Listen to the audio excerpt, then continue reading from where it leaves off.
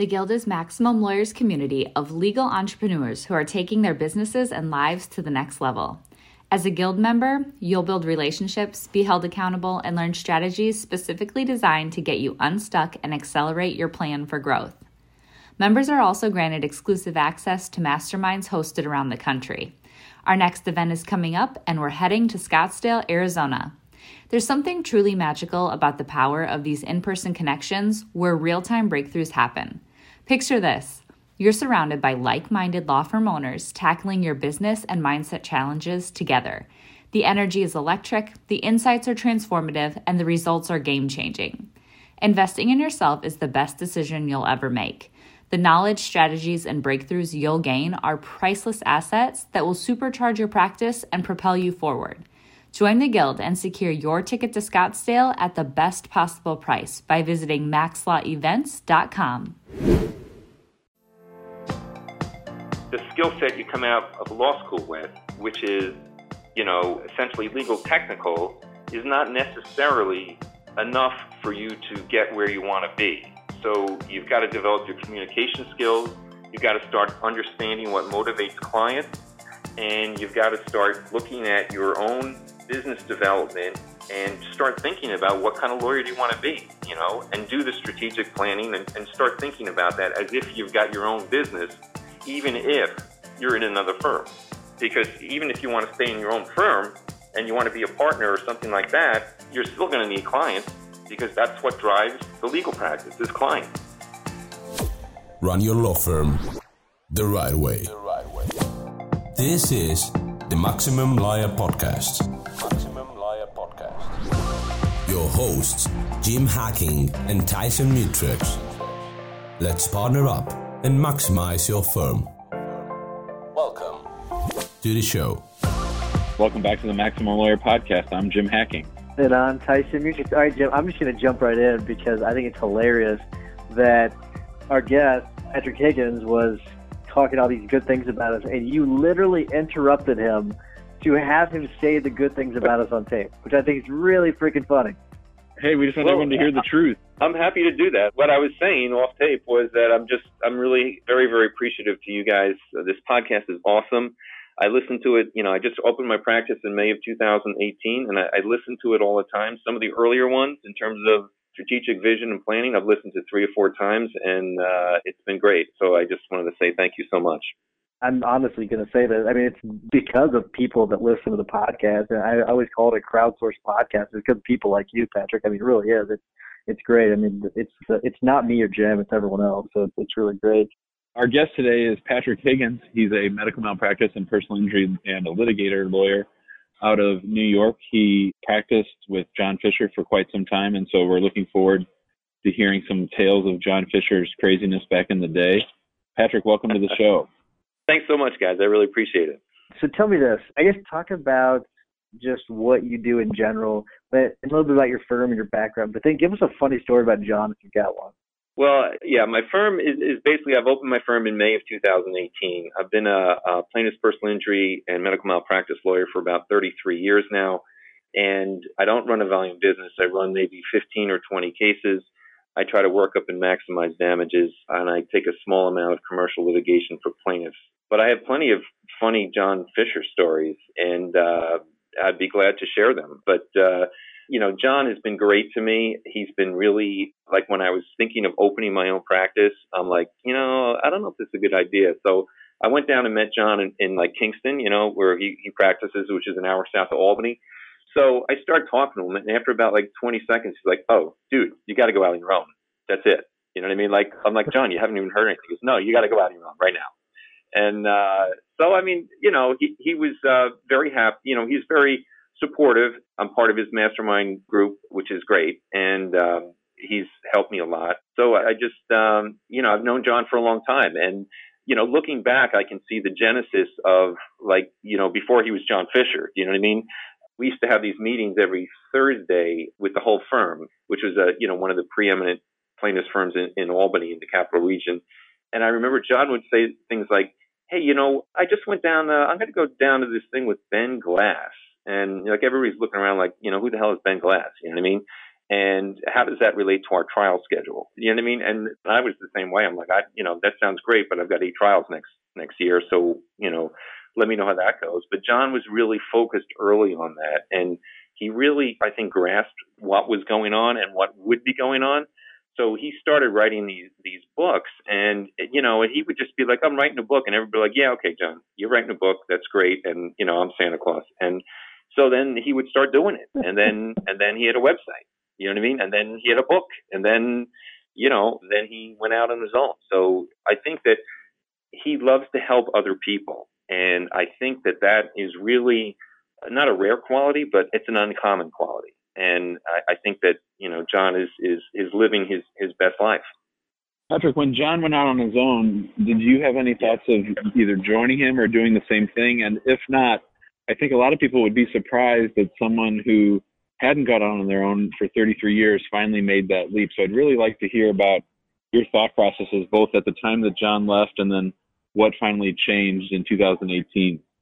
Yeah, when John left, I think he was he was looking down the road a lot better, or he was just saying, well, listen, I'm bringing in a lot of cases and I'm getting X percentage, and, I want to do things a certain way. And I don't know whether the firm was necessarily on board with that. And so he was just, I think, ahead of the curve. And he was just like, well, okay, I want to do what I want to do, and I'm going to go do it. And, if the firm doesn't like that, then, I appreciate that. And, no hard feelings. And that was it. But as for me, back then, to use the technician, manager, entrepreneur classifications, I was a classic technician manager. In other words, I love trying cases. I love doing plaintiff's PI work. I love doing med mal work. That's all I ever wanted to do. And so I would do it, and I would do a ton of cases, work like crazy hours, but it wasn't work for me. And I was very happy doing that. And I did it, and I was as well paid for it, and things were good. And then about 2014, a friend of mine from law school said, hey, do you want to do some construction law, over at this, corporate commercial firm? So I'm like, okay. I mean, I really can't explain my thought processes. It seemed like a good idea at the time. Very nice people over there. I spent 3 years doing commercial construction law, found out very quickly I didn't like it. I really liked doing what I had been doing. So they didn't really want to develop or branch out into the med mal personal injury space. So I said, okay, I went back to PI with a firm that was more of a volume-based firm. And I didn't want to do volume work because I wanted to, I enjoy having a very close personal relationship with my clients. I mean, a close personal professional relationship. And so I was bringing in a fair amount of work. And I was at the point where, I'm like, I don't want to do what other people want to do anymore. I want to do what I want to do. And I have a specific idea for these cases. And I've got the ability to go out on my own. And if I keep it small and focused enough, I think I can do this. And, I have no plans to retire anytime soon. I don't feel like been out 34 years. I feel like I've been out maybe 10 or 15, but, that's how things go. And so here I am. I love it. You're in a great position to have a great life and help a lot of people. I'm looking at your website, and I guess I've got some feedback I want to give you real quick, and then I've got to ask a couple questions. First thing is, you've got an issue, and I don't know if it's because I'm on it through Chrome. I think that there's some technical glitches on the homepage, but also it says that the site's not secure because it's that whole HTTPS issue. So I don't know who designed this for you, or you need to talk to someone about getting that taken care of, because you're going to turn away a lot of people with that part of it. And then under resources for clients and referral partners, those are all super easy to download. I saw the third one. If I were a referral partner trying cases, understanding the mindset and trial platform needed to win, I think that's to me, I'm sort of a geek when it comes to that stuff. I think it's cool. My advice to you is, you have all these you're giving away all this freaking valuable information, and you're not collecting an email address. I would make it where they have to give you an email address so that you can market to them, because especially, I mean, the people that are downloading that trial part of it, those could be potential referral partners, and you can market to them. So I would definitely change that. That's excellent advice. So anyways, I guess I want to ask you a question, because you're an extremely competitive market, and you're just both from a geographical standpoint And from a practice area standpoint, it's expensive to do, but I think it's pretty competitive. So I guess, how do you get those cases with it being, you're not in a big firm anymore. So, how are you able to get those cases? Basically, it's personal relationships. It's referral attorneys. My practice is based on referral attorneys. And the clients that I do have usually are very high in terms of referring me other cases. Now, obviously, with clients, it could be a once 5 years, 10 years thing. So it's basically referral sources. I also do a lot of writing for the state bar and put on seminars for the trial academies. So that kind of helps to, get me more visibility, which assists in the, in the referral-based practice. So, but it's true. It's very competitive, and you really, as you said in previous podcasts, you really have to hustle. The business is not going to walk in the door for you. But that's the plan. It's all referral-based marketing. The website just went up about a week ago, and I appreciate you telling me about the SSL issues, and we'll get that fixed right away. But I'm planning to start pushing out a ton of content on the website, and then just start to essentially, once a month or once every 45 days, send all of my referral partners updates in terms of case law and in terms of, all the things that will be important to them. And then after that, there'll be a newsletter, and then hopefully within 6 months, we'll be doing video online. So that's the short-term plan. Excellent. I'm glad you brought up the content creation piece, Pat. What are you going to do? How are you going to fit content creation into your busy day as a lawyer? I've got a clone. No, I'm just kidding. I've kind of cut out watching TV at night, so I figured that was like 2 hours, of wasted space. So what I do is I do a lot of writing for the bar. So a lot of that can be pretty easily repurposed. And, again, if you've been practicing 34 years and you've got a simple question like, well, how long does a medical malpractice case take? Or what's the statute of limitations? Those you should be able to, write in about, less than a half an hour and get posted up. These are not difficult things.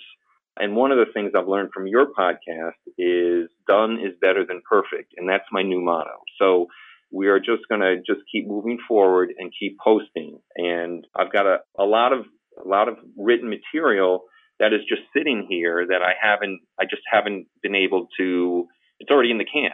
And I've just got to post it. And so that's all backed up. I've got probably, 4 or 5 months of that I'm going to be pushing out.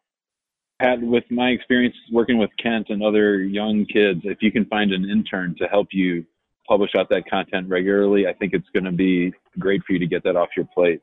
Yeah, I totally agree with that. That's great advice. I have my son is 20 years old, and he's got his own little social media thing going on, and I'm thinking of asking him to, kind of learn WordPress enough to, start pushing product out on a schedule. So that's one thing I'm considering. If that doesn't work out, then I am going to go with an intern. I think that's a great idea. So you've been doing this, you've been practicing for quite a while, but you just started your firm in May. What do you think is the most challenging thing you've faced since starting your firm?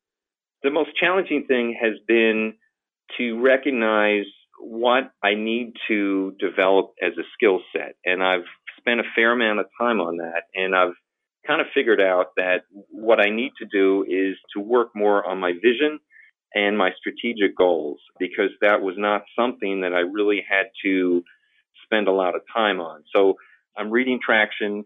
I've read, a lot of the classic books, and I've listened to the podcast.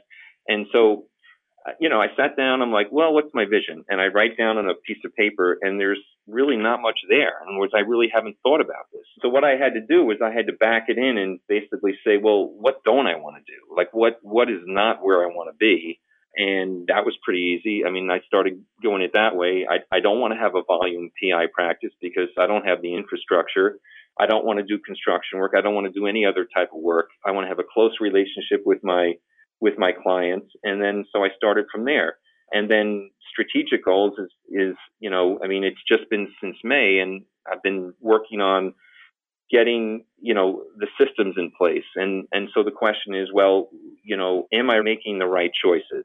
In other words, is my vision clear enough? When I come into work every day, am I doing what needs to be done so that 4 or 5 years from now, I'm going to be where I want to be? So that's a work in progress. And, I've read Jason Selk's books on your recommendation. They've been excellent. I've been working on, getting, 3 things done a day or 3 things and getting 1 thing done a day and trying to make sure I'm focused so I don't waste my energy on, 10 or 15 things. And, I think that's been good, but it's a work in progress. So, I'm considering whether I want to explore some strategic coaching or things of that nature to kind of jumpstart or make sure I'm on the right path in that regard. Pat, I really want to applaud the effort and the concerted, devoted time that you're putting into this, because I know it's not easy to make that shift. I remember the first time we talked about you coming on the show, you were sort of like, well, I don't know if I really have anything to offer. I think you're offering a ton of good direction for people that are either just going out on their own or even just to refocus. I think that dedicated daily devotion to improving the content and the firm is just going to carry you a long, long way. Yeah, I mean, one of the things that really resonated with me was, and I'm sure you guys have probably read this book 10 times, Good to Great by Jim Collins, and he talks about the flywheel concept, whereby, you're pushing this big flywheel and it's not moving at all and you keep pushing it.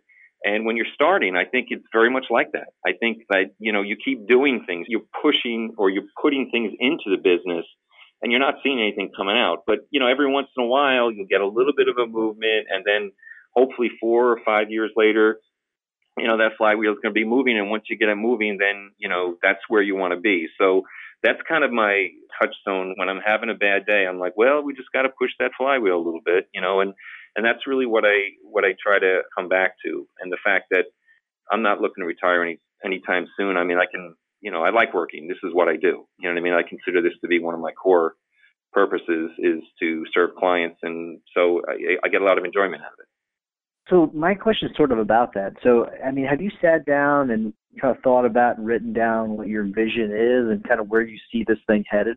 Yeah, I've written it down, and what I do, and this is why I've identified this as one of my struggles, is I've written it down. It took me a while to write it down, and it looks nice. Like I want to work for at least another 10 years. I want to have, make X amount of money. I want to serve 15 to 25 clients. I want to go to 3 legal seminars like yours in June a year with my wife, and I want to have a fully automated, top-notch website. I want to have the best managed firm, and I want to be in control of my cases. In other words, I want to be the person who decides whether we go to trial. I want to have my demonstrative art ready. I want to have everything on board, and we're going to the races, and no one's going to stop us. That's it. So that's what I want. And my challenge is I'll write it in like June, and I won't look at it for another 4 or 5 months because I get into the weeds. So yes, I've written it down, but I think I need to get it clearer, and I needed to get it more in the front of my mind. Pat, was it a shift for you to be out on your own and not necessarily have people to bounce things off of? How have you compensated for that? Actually, that's something I didn't really see coming, because one of the reasons I went out on my own was like, well, I want to make my own decisions, and then when I got on my own, I'm like, I was like, there's no one else here, It was kind of interesting because I'll spend 8 or 9 hours in my office. So it was an issue. And what I've done is I reached out to a lot of the people in my area. When I started, I went around to a lot of the people in this field who run PI cases and practices. And I said, listen, I don't know anything about running a practice. So can I meet with you for coffee? And can we talk about what's going to happen or what am I doing, basically? And everybody was great. I met with John Fisher. I call John if I have questions. I call other people. I listen to the podcast, your podcast. I've gone to John Fisher's mastermind, which has been really helpful. So I've tried to create almost like the same atmosphere as a firm. So there are people I can talk to, and there are people who will say, you know what, that's not really a good idea. Or, you know what, try this. It might be better. But I think you have to go out and you've got to create that if you're on your own, because if you just sit in your office, that's not going to happen. So I'm still doing that, and I get a lot out of that. And, because I like talking law to people. Now I like talking about practice issues. Now I like talking about things I never knew about, which was, when you guys talk about this, CRM and all that stuff, it's great to listen to. I have no idea what you're talking about, but I really enjoy it because I know someday, maybe 3 or 4 or 5 years from now, I'll get there. And so now I've got something to look at. But that's how I've tried to recreate that to handle that isolation issue.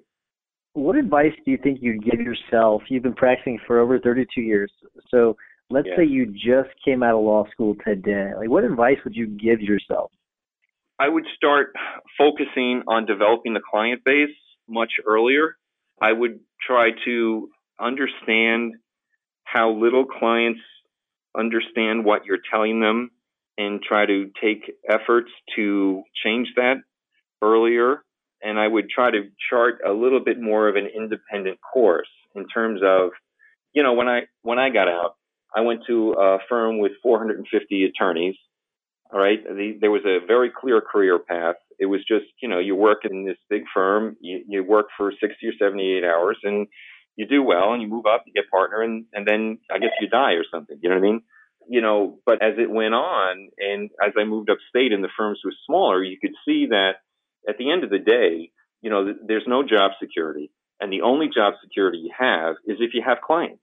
So then that brings up the question is, well, how do you get clients? And that's something you have to start looking at earlier in your career. And I remember when I was down in the city, they were like, hey, you want to come to the ball game? We're taking some clients out. I'm like, nah, I don't want to do that. I want to work on this brief. You know what I mean? So, looking back, the skill set you come out of law school with, which is, essentially legal technical, is not necessarily enough for you to get where you want to be. So you've got to develop your communication skills. You've got to start understanding what motivates clients, and you've got to start looking at your own business development and start thinking about what kind of lawyer do you want to be, and do the strategic planning and start thinking about that as if you've got your own business, even if you're in another firm. Because even if you want to stay in your own firm and you want to be a partner or something like that, you're still going to need clients because that's what drives the legal practice is clients. I mean, I think that's the bottom line. That's such great advice, Patrick, and I can tell how invigorated you are. I know 2018 was a watershed year for you and obviously for starting your firm, but what's been the biggest surprise this year for you as you went out on your own? The biggest surprise was that I figured that when I went on my own, that I could just concentrate on the legal stuff. Like I'd have more time to spend on my cases, and that would make me happier because that's what I love doing. But what I found out is that, on any given day, I'm spending 50% of my time on things other than, legal work, like setting up QuickBooks, like creating templates or, another marketing and the website. And I also, which was very surprising to me, is like, I found that I'm like, I can do this. I mean, this is not, it's difficult, but it's not unsurmountable. And I've been learning a lot of new things. And that's been invigorating to me. Do you know what I mean? Like, I think you've got to keep learning new things. And I've learned a lot of just, about the business end of it. And I've still got a ton to learn. And so that's been fun. And that's been surprising to me that, I come from a family of educators. Like my parents were college professors or, high school college professors. There's no one in my family that has ever run a business or has even thought about it. So there's no background in here, you know what I mean? So this is all new, but it's all kind of fun. And not that it's fun all the time, but it's exciting and developing new skills that I didn't have before. And for me, that really has, kind of carries you over the days where, you walk in and nothing's working and, that type of thing. So you really hit the nail on the head because one of the most exhilarating things about running your own firm is just all the new things you do get to do, the new things you do get to learn, sometimes out of necessity, sometimes because you want to do it. But it is really kind of cool, and there's this growth within you that's really kind of awesome. But I do need to wrap it up because Jimmy is about to get on an airplane. But before I do, I want to remind everyone, go to the Facebook group. I say this every time, and it's pretty awesome. You get to talk to people like Pat and Wild Bill Umansky, who's going to be on the podcast next week. That guy's nuts, but awesome at the same freaking time. That's going to be a pretty exciting episode as well. And then also, if you don't mind, go to iTunes or wherever you get your podcast and give us a 5-star review. It really does help spread the love. Jimmy, what's your hack of the week? All right, so before I get to my hack of the week, gentle reminder that super duper early bird pricing is still available for the Max Law Con coming up June 6th and 7th. Pat's going to be there, so we're excited about that.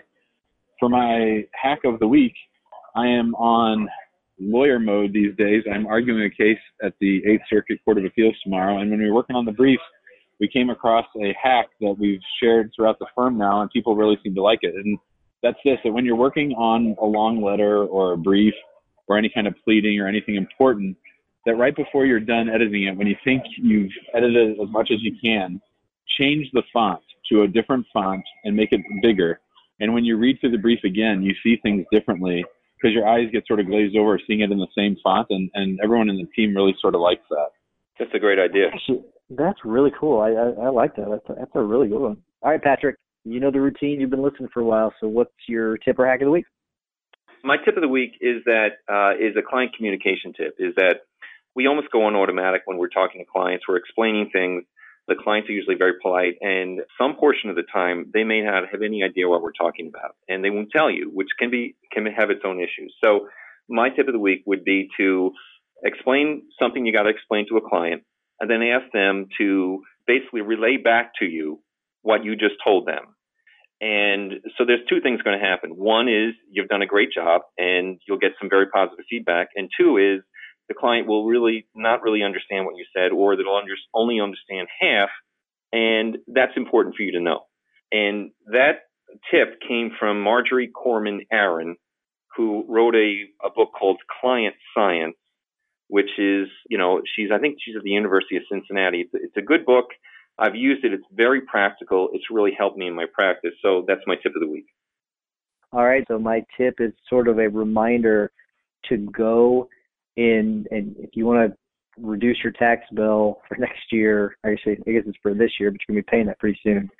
Get some expenses on the books right away. This is kind of like your last chance to do it to sort of lower your tax bill. You don't have a whole lot of time left. So speak to your accountant and do it the right way, but this is sort of your last chance. So just remember that part of it. So Patrick, this has actually honestly been one of my funnest episodes we've done, because it's kind of cool because you've been doing this for a while, but your firm is still kind of raw. So I like talking to people that are just kind of starting out, and so this is great. I love it. Thanks so much, guys. I really appreciate it. And again, thank you so much for the podcast. It's awesome, and just keep it coming. It's really making a difference in my practice. Thanks for listening to the Maximum Lawyer Podcast. To stay in contact with your host and to access more content, go to MaximumLawyer.com. Have a great week and catch you next time.